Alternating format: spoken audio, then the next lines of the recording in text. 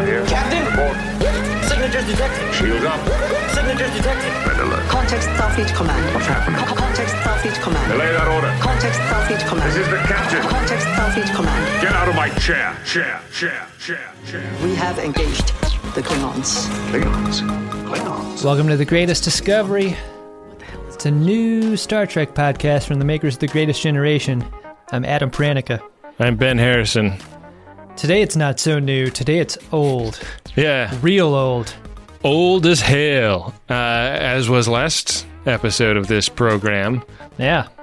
I was just thinking about how glad I was that you had the kick on this episode, because I would have said welcome to The Greatest Generation, because I was not paying attention when we started. It's only going to get more confusing as we do the episode, Ben. This isn't The Greatest Generation. This is the original generation. That's right. As we continue our off-season project of watching original series Star Trek episodes that may or may not have something to do with the new Star Trek series that are being made by the CBS company. Yeah, speaking of new series being made by the CBS company, did you see the big news, Adam? I did see the big news. Friend of the podcast, Anson Mount, gets picked up for a series. Yeah. Really happy for him. Happy for Ethan Peck and Rebecca Romaine also. Pretty awesome. Yeah, it's super cool that we're not going to lose that cast, because I thought that they were so great. It's going to be called Star Trek: Strange New Worlds. They all have a 3-letter abbreviation, right? They do. So is it going to be SNW? Are we going to be talking about SNW? Because that does not roll off the tongue. It doesn't. It makes me think that it's going to be STW. Like Star Trek Worlds. Star Trek ...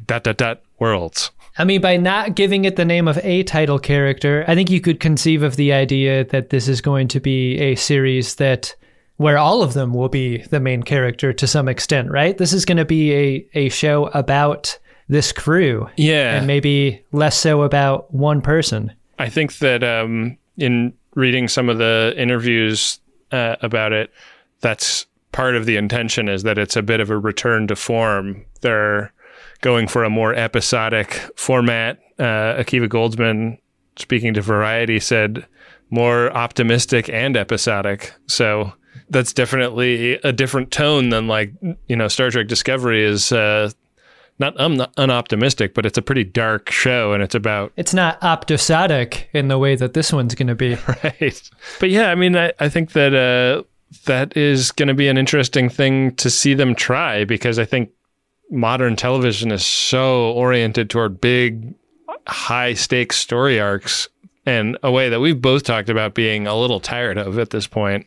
Do you think that the timeline for this is going to be before we saw the ship arrive on Discovery, or after Discovery leaves on its time travel mission? Oh, so they're like the only 3 people in the universe that know the big Discovery secret, so they're just walking around winking at each other the entire time?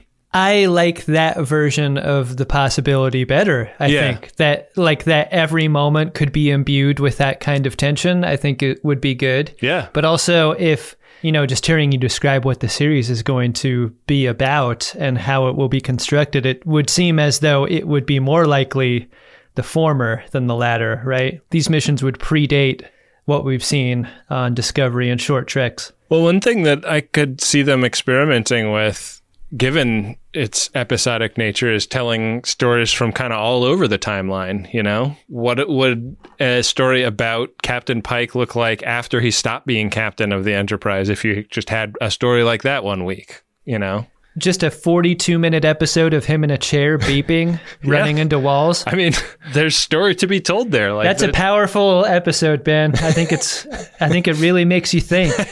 There's also news out of Jeff Russo, who I may have seen at my local grocery store last week. Hey, that's a good sighting.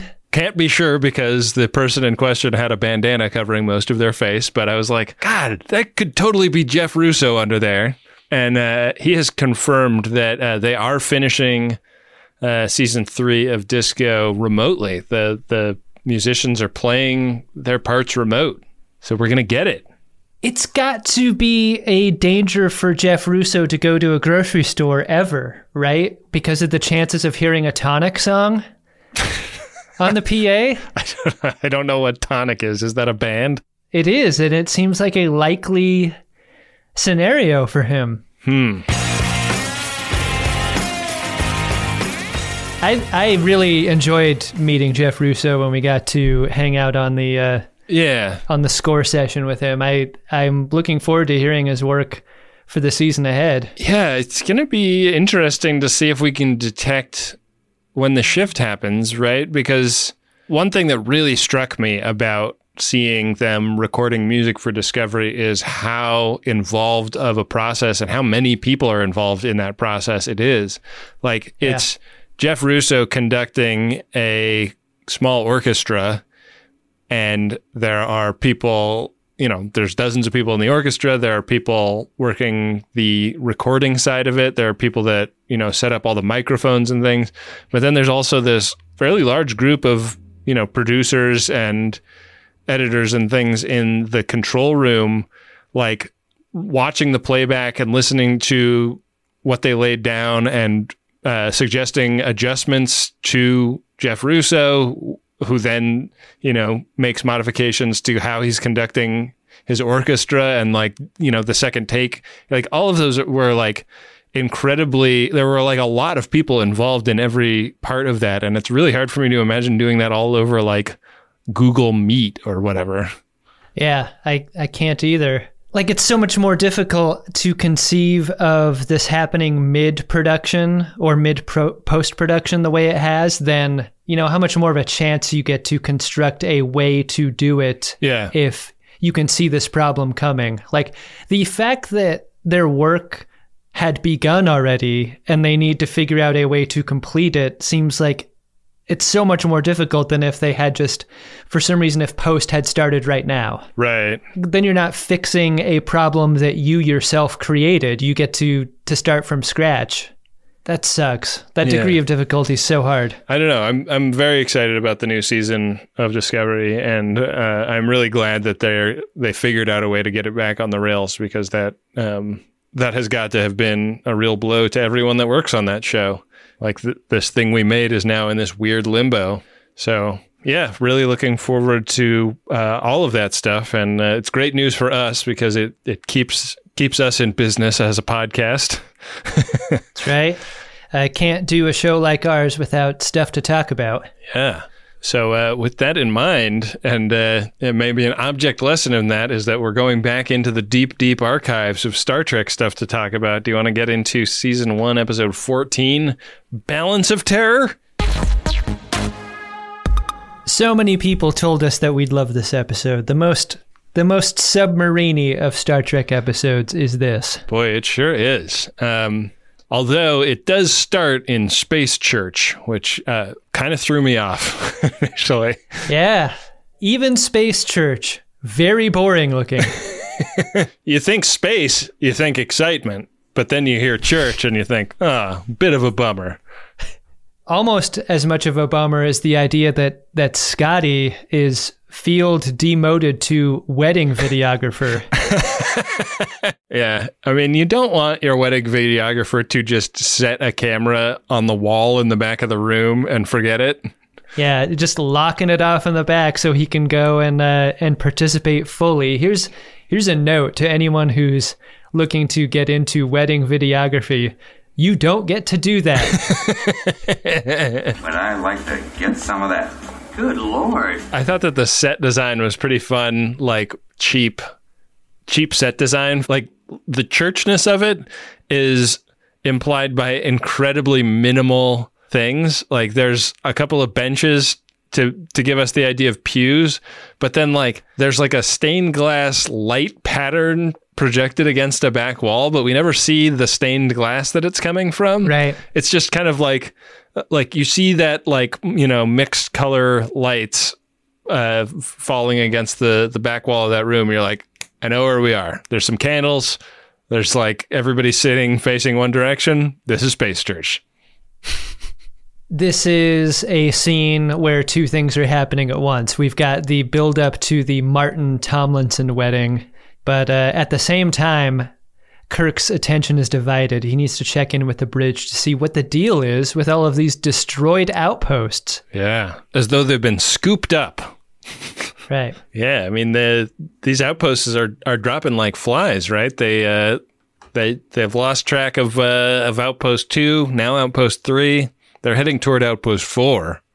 If you're Outpost 1, you got to be feeling pretty good about the direction of this problem, right? Yeah. Outpost 1 is sitting pretty right now. This is going great for them. No one thinks to ask Outpost 1 what they think happened to Outposts 2 and 3. Yeah. And Outpost 6 is really bricking it because it can see the problem coming from that end, and then it's aware that Outpost 7, 8, 9, it's got to be pretty scared. Whether or not you are all the way into marrying Angela, Robert Tomlinson's wedding is interrupted to her by this red alert. Because initially Kirk is like, do we have any news about these outposts? Spock's like, as I told you, 2 and 3 on the way to 4. You don't have to worry about 1. He gets up to the podium. He starts doing the ceremony, and then red alert. All decks alert right as he completes the customary Captain on Star Trek getting ready to marry somebody speech. They've definitely reused this dialogue. And since the days of the first wooden vessels, all shipmasters have had one happy privilege of joining together two people in the bonds of matrimony. And so we are gathered here today with you. It was fun to hear the OG rendition. So that you may pledge your... And the adventure is afoot. It's red alert to theme song, right? Yeah. What happens to this couple was a thought that I had at this point. They've got to go back to their stations. Yeah. Nothing seems like it was in the budget for this show. Like nothing was in the budget. So I understand why it wasn't this way, but I wish there was a dress uniform version of the TOS uniform, and that like a lot of the rest of this show, people are like dressed up and doing dangerous, scary shit because they just haven't had time to change. You get a couple of close-up shots of Kirk while he's wearing his uniform, and it looks like he's wearing the skin of Kermit the Frog. It's got that same texture. Yeah, and it is not easy being green, as we find out. They're heading off to this, and this episode has to teach us about like the existence of the neutral zone between the Romulan Star Empire and the rest of the galaxy. It has to teach us about like what these outposts are. Kind of interesting, like kind of it seems to predate like the terminology of the Federation and Starfleet in some ways, because they talk about like Earth Outpost and, you know, Space Force and stuff like that in this episode. It's interesting that this book report is given on the 1MC, and like you get some shots around the ship several times during this episode. You never get the shot of the guy who's hearing this for the first time. Yeah, the guy that like has never cracked a newspaper open in his life and is like, yeah, we were at war with who? It's great. Like there's an A to B here because Spock finishes this report and then Kirk follows right up behind him with the nugget that the outposts and the Enterprise are expendable on a mission like this. Nothing can violate the treaty. Yeah, the neutral zone is inviolable. And that's like a standing order that Kirk has, like a secret standing order that Kirk has, that now that they're in this situation, he can read the rest of the crew in on. Kirk's been given a number of strange orders that reveal themselves to us in this episode. One of them, and I think this is something that has been proven over the course of our experiment with TOS episodes, is he's always given a lippy helmsman. Mr. Styles is like, he's one of these people that really holds like generation long grudges. He's the Lieutenant Dan of Star Trek. Like the Styles have been killed in war after war. Yeah. Like he doesn't know any of the people in his ancestry that died in the 100 years ago war with the Romulans, but he's still bent out of shape about it. Kirk's like, you didn't even know them. Why are you so upset? Yeah. The war is described pretty interestingly. Like it happened like in an era where the ships were really primitive, where like they never even saw the other ships, much less the people operating them. It was just lobbing nukes from long range at each other. And like the neutral zone treaty was established over subspace. It was the Romulans are a mystery. And that's one thing, like going back from watching Picard, I wanted to know was like, was the mysteriousness factor as big a part of the Romulans in their original conception as it is in Star Trek Picard? Because I feel like Star Trek Picard takes some liberties with that and makes it like a little bit richer, like the whole like there's fake front doors on Romulan houses stuff isn't really like implied by anything that's said in this episode, but the fact that they are a cipher to humans in this episode is interesting and fun to think about. Yeah, I like that too. Spock doesn't have an especially good bedside manner because they go back to scanners and he's like, yeah, I just want to reiterate that Outpost 2 and 3 have been pulverized. Yeah. Like it's just cat food and rock. Hey Spock, when you put the construction paper map of this, of the sector of space we're in up on the view screen, maybe make Outpost 2 and 3 not look exactly like all the other outposts in that case. Yeah, maybe use an ink dropper. Make that part wet. I wish in Discovery they had like thrown back to graphics that look like this. Yeah, I like it a lot. They're very like Weekend Update, early SNL graphics. Yeah. One thing that is most certainly wet is the conversation that Angela and Robert have in the phaser control room. She's going to get her man. And she's making sure that Robert knows it. It also lets us, the viewer, know that the Angela Robert story will be a storyline here. Yeah, they're not forgetting about these two. I thought it was also interesting that scene sort of ends with him like pulling rank on her a little bit in a way that she does not seem to like. And I like the idea that like he's her superior officer now, but when they get married and when they get to the marital bed, he's going to be like a bootlicking sub. Like this is only something that flies at work, and when you get into my territory, bub, it's going the other way. Yeah, Robert's going to be the one taking the torpedo during the honeymoon, right? Yeah, ready, fire, control. Yeah.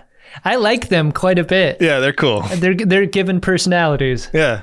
As we go around the ship, I think that one thing is very apparent. Like, I love the heterogeneity among ages and body types and attractiveness on the ship at all the different stations. Yeah. It looks like a city block in Little Italy, you know? Yeah, totally.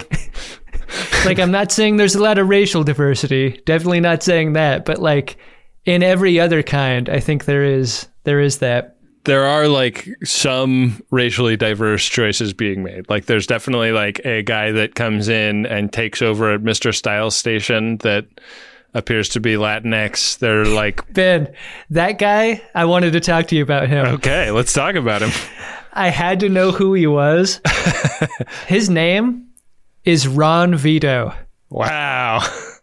One of the great names. Okay. So I'm guessing Italian then? Probably. I mean, I think in your Mount Names more on Star Trek, I think Ron Vito belongs up there with Biff Yeager. Yeah, Ron Vito is pretty great. A guy with no lines, right? Yeah. Yeah. He plays a character named Harrison. I don't know why they didn't bring him back for the films. He's great. Yeah, pretty fun. You got to get Styles out of that station, though. Like, replace him with Ron Vito or anyone else is what I'm saying. I was surprised that Mr. Styles wasn't, like, told to, like, go cool off in his quarters a couple of times. Because he definitely, like, he gets lippy with the captain, like, right up to the edge of what would be acceptable on any bridge. I was suggesting that Mr. Spock could probably translate it for you, sir. You get the idea that Kirk maybe runs his bridge like this, like with what he allows. We now have a sample size of what, like a half a dozen episodes, and I feel like this is a quality of of leadership to him. Right. He's not kicking guys like Styles off the bridge. He does not consider that to be a threat to his authority as a leader.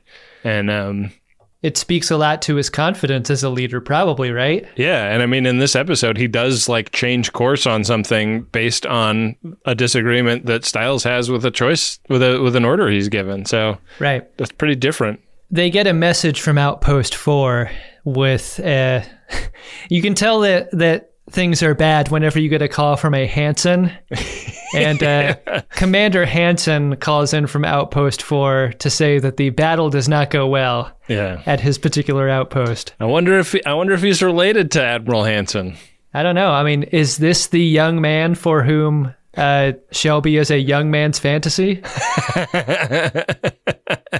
He is in bad shape. His starbase has been hit by something, and it's completely knocked out their deflectors. And he's saying, like, if they get hit again, it's kaput for Starbase 4. And he's actually able to, like, screen share on the FaceTime so that they can see what is attacking him. And this is our first glimpse of the Romulan Warbird. And we just see it like come into, like come out of cloak, lick a shot, and then that shot impacts, and we cut back to Hansen just getting cooked in his base.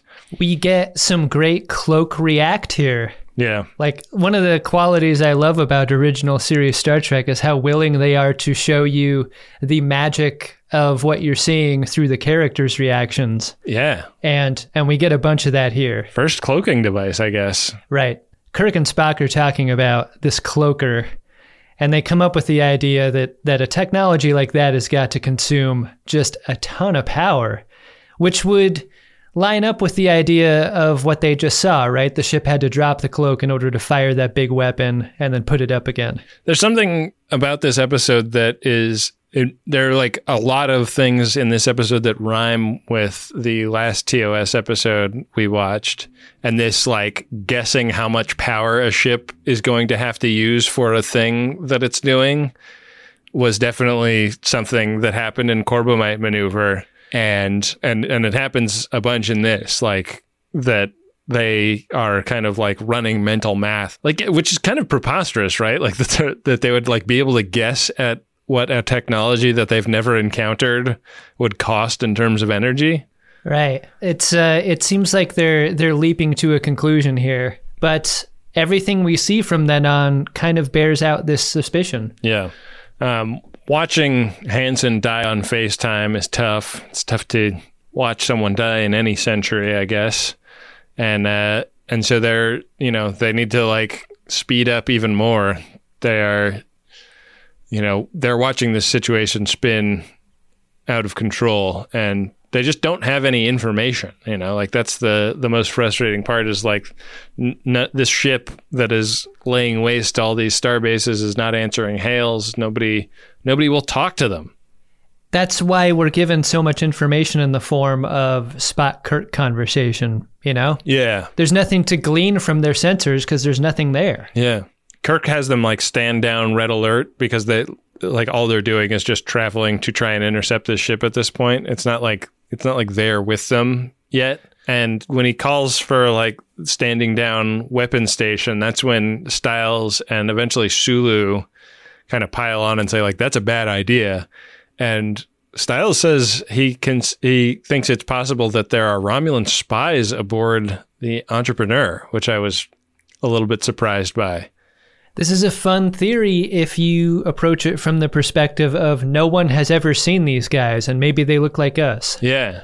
And also from the perspective of this is a show that like came out during the Cold War and imagining sleeper agents are everywhere in the military industrial complex is a pretty easy thing for a viewer to believe.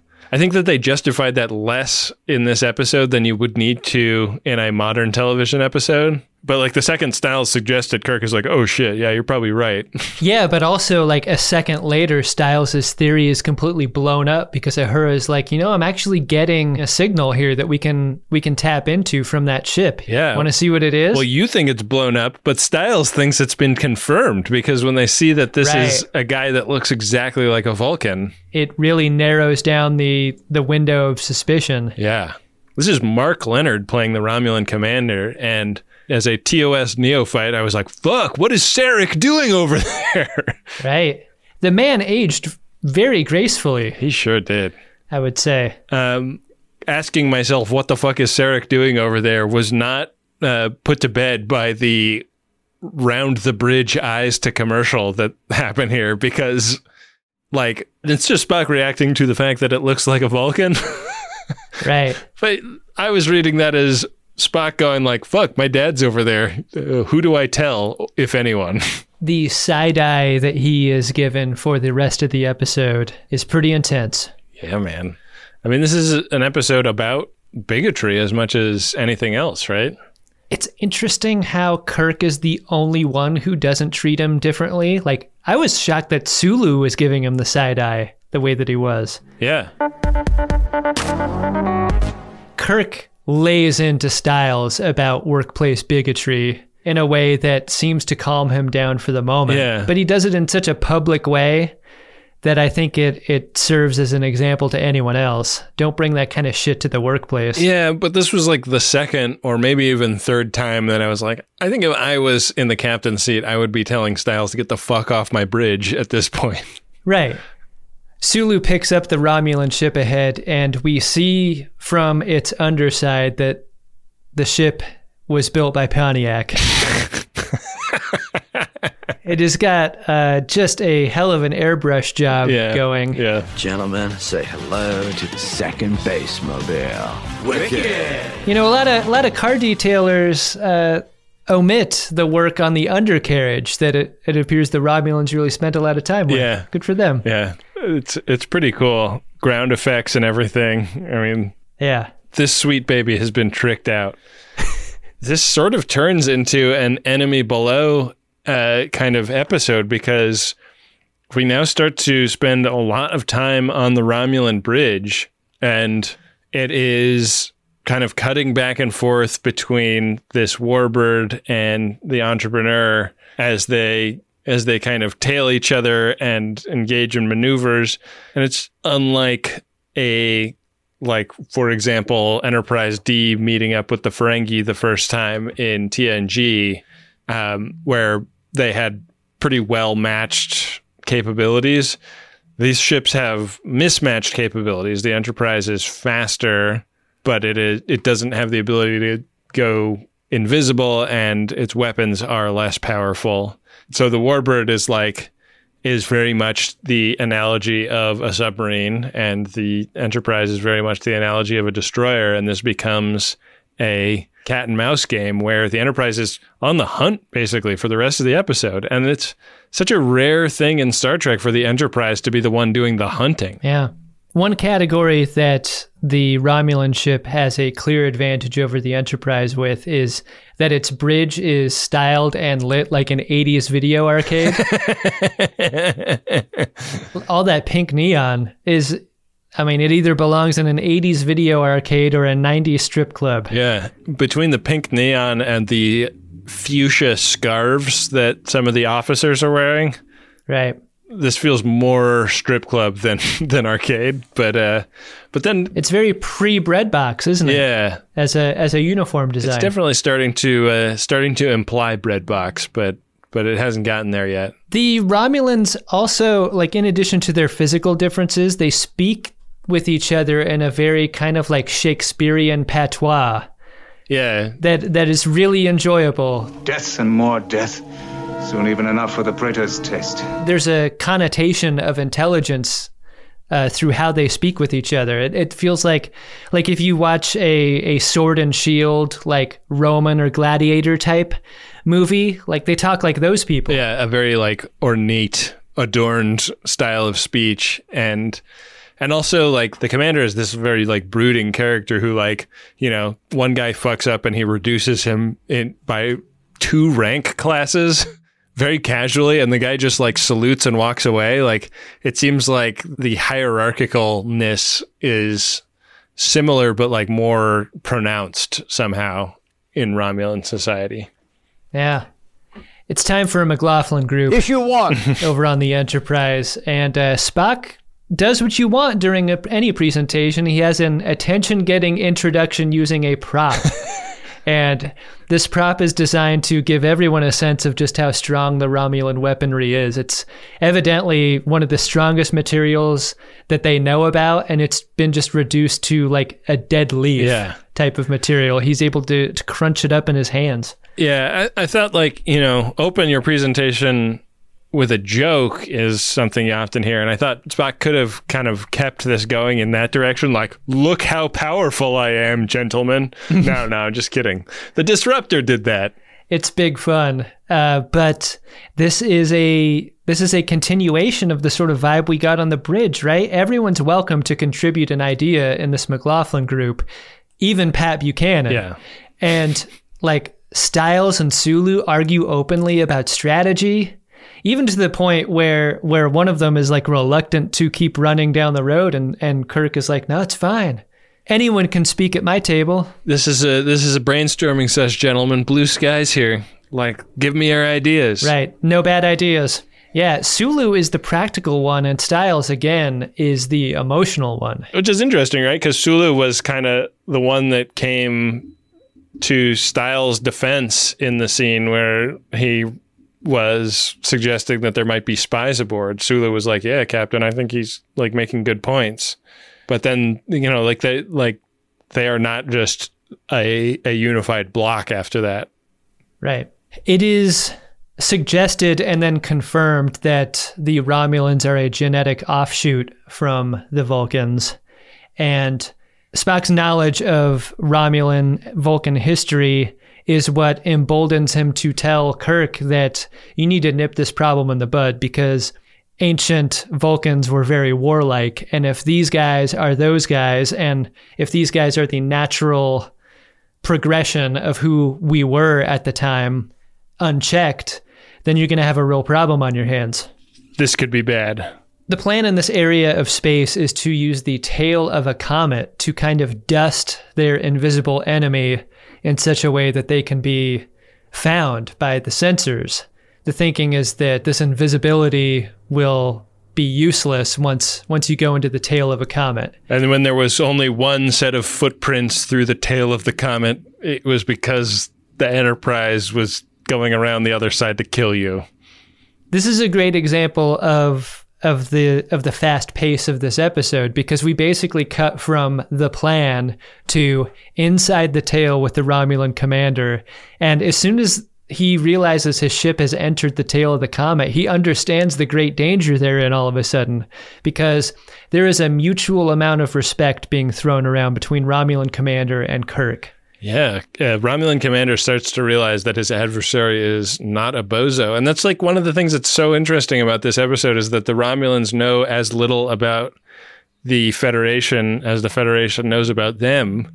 Like, it seems like this mission was about kind of like going out and probing them and seeing what they were capable of. And like, once we meet Romulan commander, he doesn't seem like a villain so much as like a capable chess opponent. And I think that one problem I have with the episode is that it really lets you forget the fact that he killed like hundreds of people as like the inciting incident of this. And that he's majorly interfering in the wedding that they were scheduled to have. Yeah. What gives, man? Hey, let's cut down to Angela and Robert. Like, see how upset they are about what's going on. Yeah, what's up with the two lovebirds? This is a fun scene because as soon as Romulan commander realizes what's going on, he orders a course correction inside the comet tail, and this infuriates Kirk. Yeah.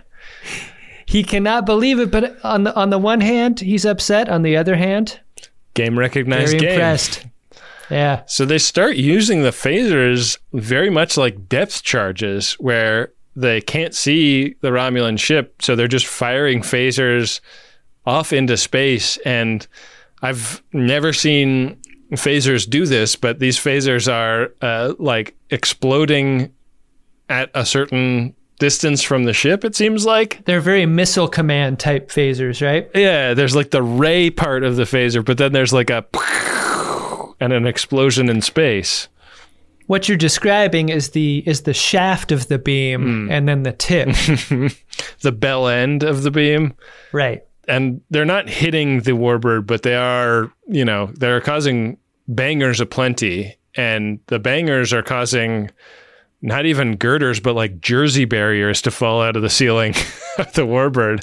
It hits Romulan Commander's old buddy. Yeah, I don't like how they built the Romulan ship out of rebar and concrete. I think that's a good starship building material. Every Romulan who isn't the commander of the ship is wearing a kind of Rom-Yarlin helmet. Yeah, they're kind of cosplaying as Rom-Yarlin.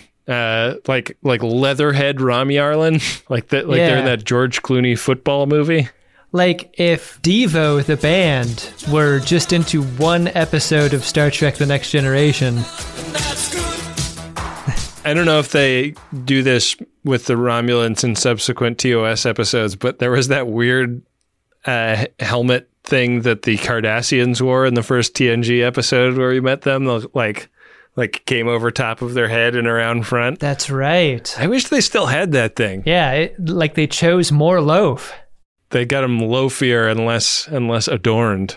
This Romulan ship uncloaks and fires, and Kirk throws it in reverse in order to, like, it's as if you were shot by a bullet and could outrun the bullet. That's the strategy here. Well, and this is another thing that really rhymes with Corbomite maneuver is the going to warp in reverse. Jettisoning the log happens in this scene. Right. Like the procedures of the original Enterprise are well established at this point. Yeoman Rand is on the bridge, and she's there at an opportune time because when the bangers drop, she's able to, I fell over into Kirk's arms. Oh, I fell over again. Right. She's landed on pretty thick.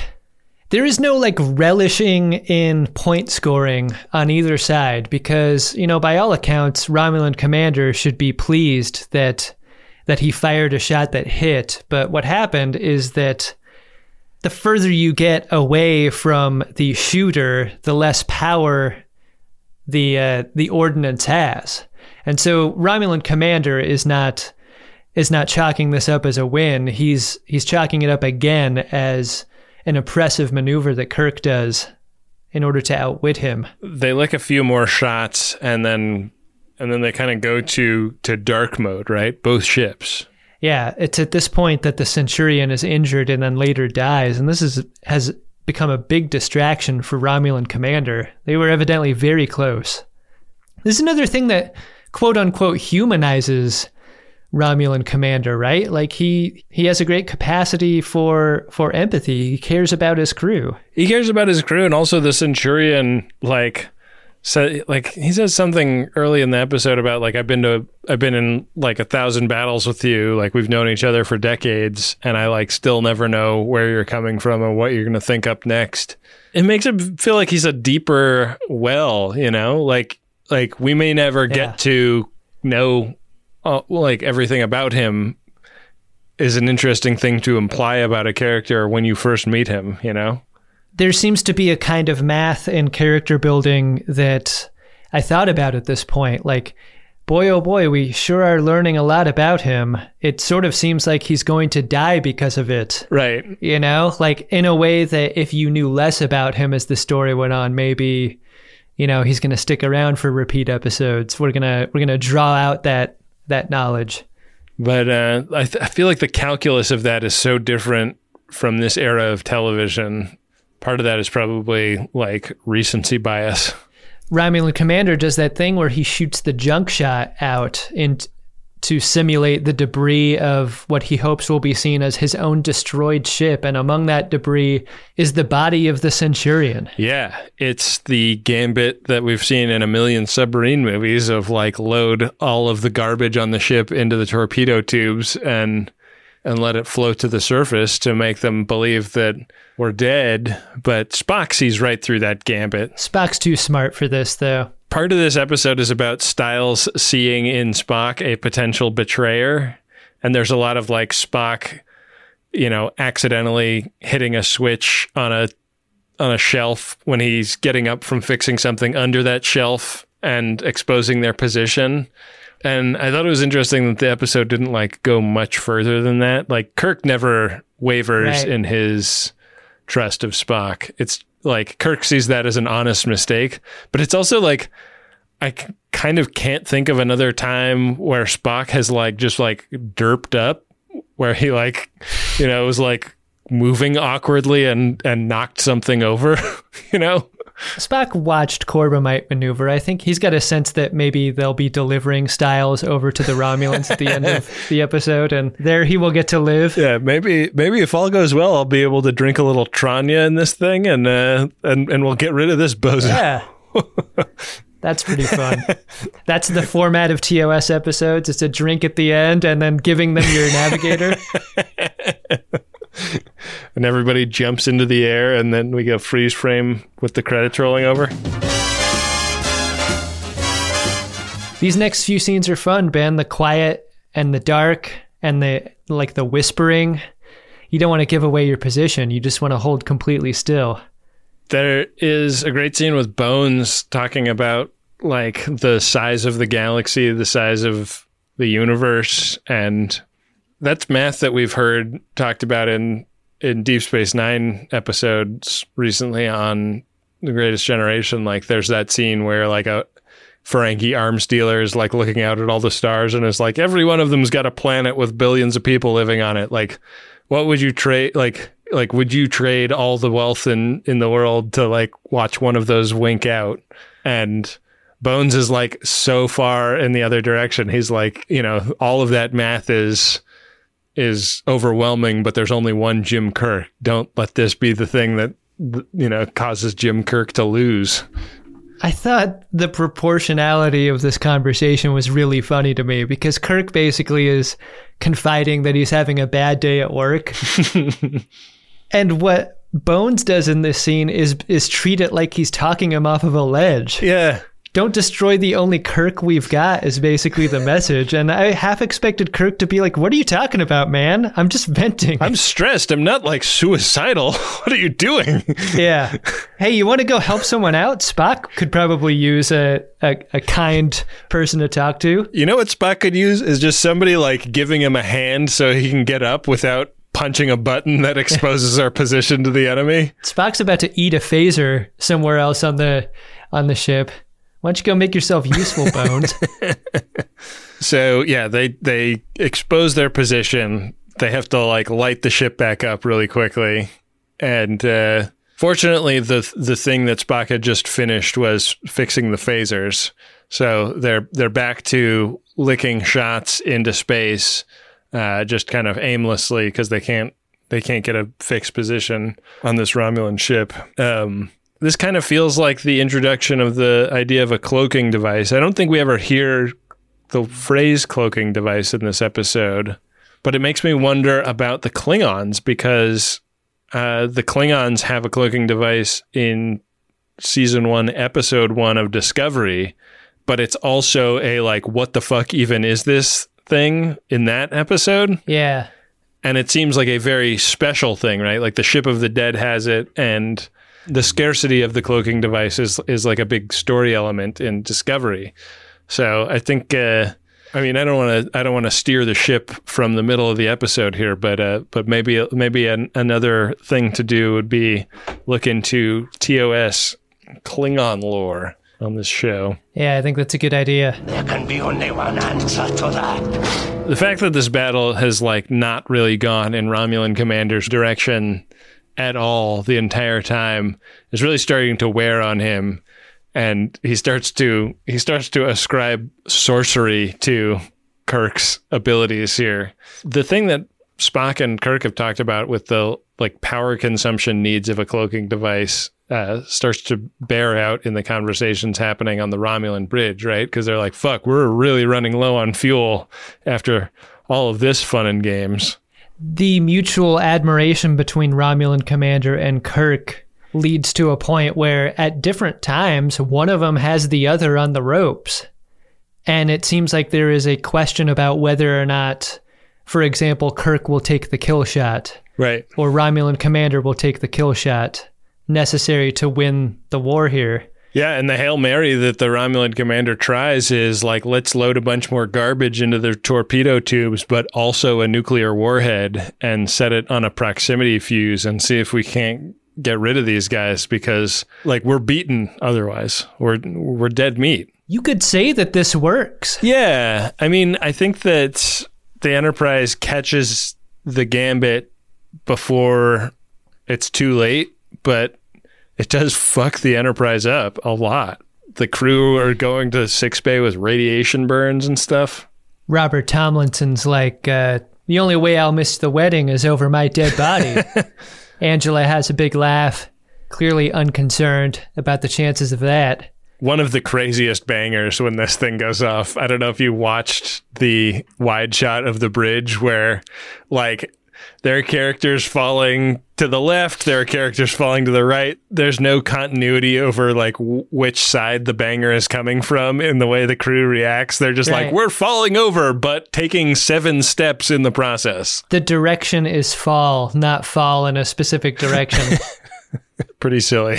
This puts the Enterprise back on its heels, right? Like, I think the Romulans could take a kill shot at this point.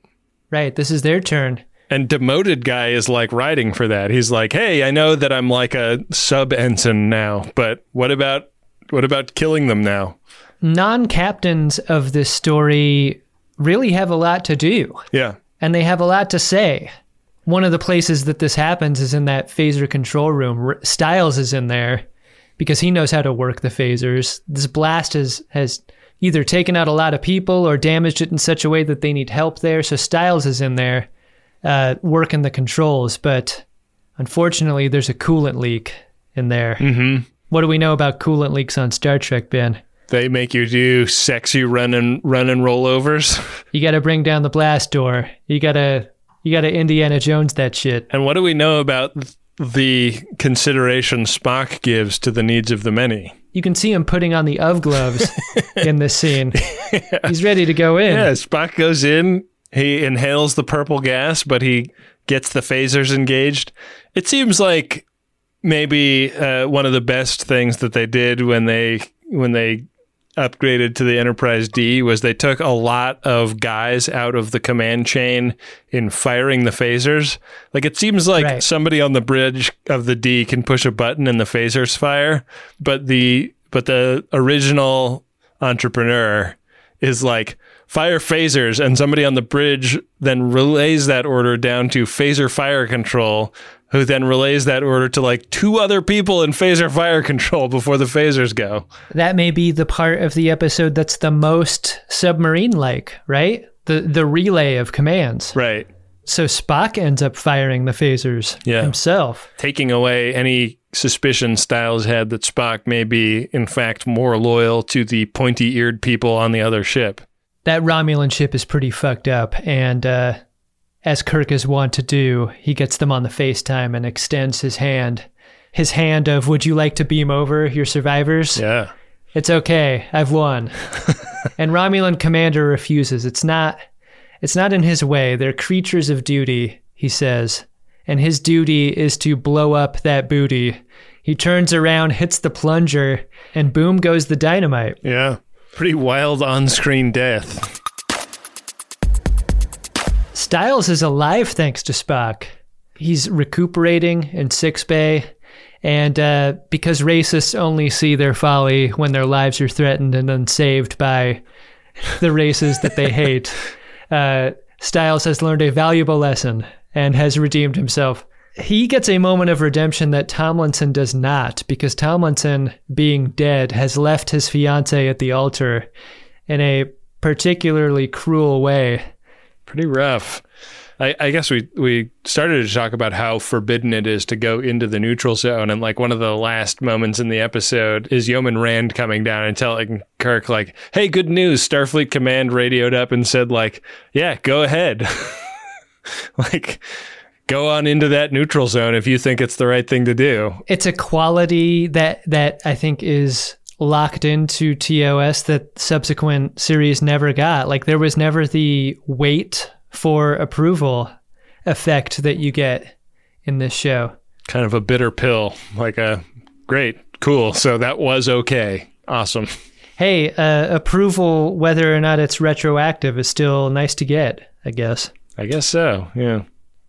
The button on the episode is a brief scene in Space Church with Kirk coming down to console the bereaved almost widow. So you were married to this guy? No, he was just my boyfriend, she'll have to say. And then a wave of disappointment ripples throughout the party. Yeah. Well, did a wave of disappointment ripple throughout your living room as you watched this episode, Adam? I maintain my new love for original series Star Trek, Ben. Wow. I had a great time watching this ep. I loved it quite a bit. I thought the big get was going to be Mark Leonard. Like that's the reason a person would love this episode, but there's so much more to it than that. Mark Leonard is fucking great in it, though. Yeah. And no mystery to me why they were like, hey, let's get that guy back and do other stuff with him. It's sort of a good news, bad news when you nail your casting so well for a character you have to kill. You're like, fuck. I mean, I guess we can wait 20 years to try to bring him back for something else. But that's sort of like the casting success that you want to feel, right? I think ideally you grieve the death of a character because you've cast him so well. Yeah. And I think that's a feeling that you get here. Absolutely. Well, do you want to see if we have any Priority 1 messages on this episode of The Greatest Discovery? I think they're decloaking right now. Oh boy. Priority 1 message from Starfleet coming in on secured channel. Ben, our first Priority 1 message is from Matt. It's to Ben and Adam, and the message goes like this. Hey guys. I try to do this once a fiscal quarter or so, and usually try to send a bit for you to do that I think is funny, but things are kind of stressful, so I don't really have any time to come up with anything. I guess you could say the word butt. Butts are funny. They are. Anyway, thanks for the jokes. Oh, and also, hit that Chris Brenner drop. It's my favorite. I'm Chris Brenner. Brenner Information Systems. You know, interface, operations, net access, channel 90. That Chris Brenner. That's one of the best drops. So there's Matt playing the drop jukebox. Very, very fun. We have another Priority 1 message here from Ensign Scotty, and it's to Dave Toolman Tool. Goes like this. Looking forward to seeing you at another rock weekend this March in Oregon. Moreover, I'm looking forward to crushing you once again in all the board games. Your lack of skill at board games is legendary, and now all the friends of DeSoto know as well. Don't forget the rocking flag this year. Safe travels, and get ready to do it like you brew it. Ben, we never do this, but seeing as the requested date for this message was early March, and it is now post the early times, I'm compelled to extend a do-over to Ensign Scotty for missing his timeline here. Yeah. There is no way that Dave the Toolman Tool and Ensign Scotty were able to attend this rock weekend in March. Can't imagine. I want to say I hope they didn't go to that music festival if it did happen. But also, if you have another flag you'd like to rock in the form of a P1, I would extend to you a do-over, given that this was supposed to be in early March and we are now in late May with our ability to share your message. Yeah, I think that's a nice thing to do. Well, thanks to Matt and Ensign Scotty for getting Priority 1 messages. And if you'd like to get a P1, head to MaximumFun.org/Jumbotron. It's $100 for a personal message and $200 for a commercial message. We really appreciate it because it helps us cover the cost of making this program. Top of the morning to ya. This episode is brought to you by the St. Patrick's Day Shamrock Shavers Manscaped. This year, don't just chase rainbows. Make your own pot of gold and groom your little leprechaun with the leaders in Below the Kilt care. I didn't make that up. That's actual copy sent to us by the great folks over at Manscaped, who make the shaver that I use downstairs on my little leprechaun. And I recommend it. It works great. Trimming the hedges in your Irish garden isn't just for below the belt. You can complete your look with their new signature Beard Hedger Pro Kit plus Handyman Electric Face Shaver. Everything they make is really good and high quality, and this new trimmer that they have comes with 2 interchangeable next-gen skin-safe blades. They've got one for a classic trim and a new foil blade to go smooth wherever your heart desires. So get 20% off plus free shipping with code TREK at manscaped.com. That's 20% off and get free shipping with code TREK at manscaped.com. This St. Patrick's Day, make sure your little hairy leprechaun is luckier than ever with Manscaped. I have tried so many meal services over the years. After all, I am a podcast host. And I gotta tell you, Factor Meals is my favorite. Why? Because I can go from what am I gonna have for dinner to eating a great dinner in exactly 2 minutes with Factor Meals. And don't sleep on their smoothies either. I got 6 of these in the box this week. Mango, tropical fruit, strawberry or banana. They're all amazing. They're like meal supplements I can enjoy while I'm on the go. Head to factormeals.com/Trek50 and use the code Trek50 to get 50% off. Again, that's the code Trek50 at factormeals.com/Trek50 to get 50% off. Back for another game. You know it. What's going on? Just one more week till Max Fun Drive. Hard to believe. It's been a heck of a year since the last one. We're now a worker-owned co-op. We raised $50,000 for charity last year. And we've added a bunch of awesome new shows. But do you think we're ready to do it again? Absolutely. Lovely new gifts are lined up. The episodes will be amazing. And wait till everyone hears the bonus content. Yeah, plus they know to go to MaximumFun.org/newsletter, so they're getting all the news. Oh, like that Meetup Day is on Thursday, March 21st. Then what's bothering you? Me? Oh, nothing. We're all set for Max Fun Drive to start on Monday, March 18th. I just didn't want you to see this coming. Check. What? Hang on. Most of the plants humans eat are technically grass. Most of the asphalt we drive on is almost a liquid. The formula of WD-40 is San Diego's greatest secret. Zippers were invented by a Swedish immigrant love story. On the podcast Secretly Incredibly Fascinating, we explore this type of amazing stuff. Stuff about ordinary topics like cabbage and batteries and socks. Topics you'd never expect to be the title of the podcast. Secretly Incredibly Fascinating. Find us by searching for the word secretly in your podcast app. And at MaximumFun.org. Hey, Ben. What's that, Adam? Did you find yourself an Edward Larkin? Yeah, I think I'm going to give it to Styles just for, not reading the room. I think that having a boss like Kirk would embolden anyone to kind of speak out of turn and say shit that wasn't necessarily appropriate to say. I think that that's probably just a hazard of working on the entrepreneur to some extent. But that just means you have to get better at knowing when the right time to speak up is.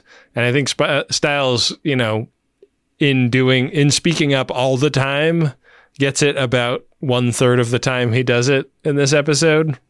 But you got to be better than that, That's the excellence that is being asked of you in Kirk extending that kind of trust. I can't believe I'm saying this, but I feel like Kirk really needs to crack the whip a little more. I mean, he's unfortunately the boss I wish I had, and he shouldn't be.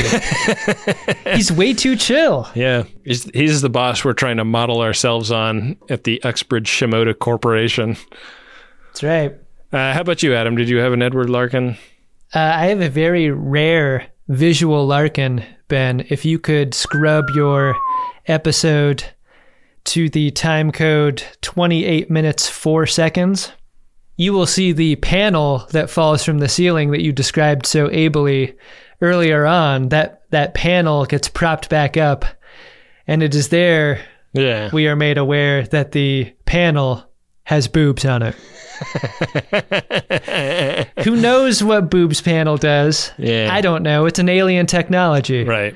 But I couldn't, I mean, like so many boobs, Ben, I couldn't take my eyes off of them once I saw them. There are a lot more highway accidents on Romulus because the K-rails that divide the opposing lanes are very distracting to a certain kind of driver. Yeah, so boobs panel and its use as a fixture on a Romulan ship. That's my shimoga. Fair enough. Well, it sounded like you had an idea of a bit of programming to watch for our next episode. What's it going to be, Ben? I think Errand of Mercy is the episode that introduces the Klingons. Do you want to make Errand of Mercy our next episode? Let's do it. The description is Kirk and Spock battle Klingons to free Organia. Gotta come to the rescue of the Organians, Adam. Sure do. All right. Well, that will be the next episode of The Greatest Discovery. And we're going to leave it with Robs from here. So thanks for listening. And come on back next week for some more fun Greatest Discovery hijinks. The Greatest Discovery is a Maximum Fun podcast, hosted by Adam Pranica and Ben Harrison. The show is produced and edited by me, Rob Schulte. Our theme music is produced by friend of DeSoto and YouTube sensation Adam Ragusia. The Greatest Discovery is a podcast that's made possible by the support of listeners like you. To make sure that we continue to make episodes, visit MaximumFun.org/join and pledge your support. By doing so, you'll gain access to all of the Maximum Fun bonus content, including our bonus episodes. If you want to chat about the show on various forms of social media, just search for our discussion groups, or use the hashtag #GreatestDiscovery. You can find Ben on Twitter at BenjaminAHR. Adam is found at Cut for Time, and I'm at Rob K. Schulte.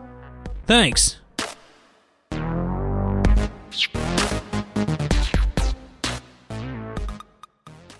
MaximumFun.org. Comedy and culture. Artist owned. Audience supported.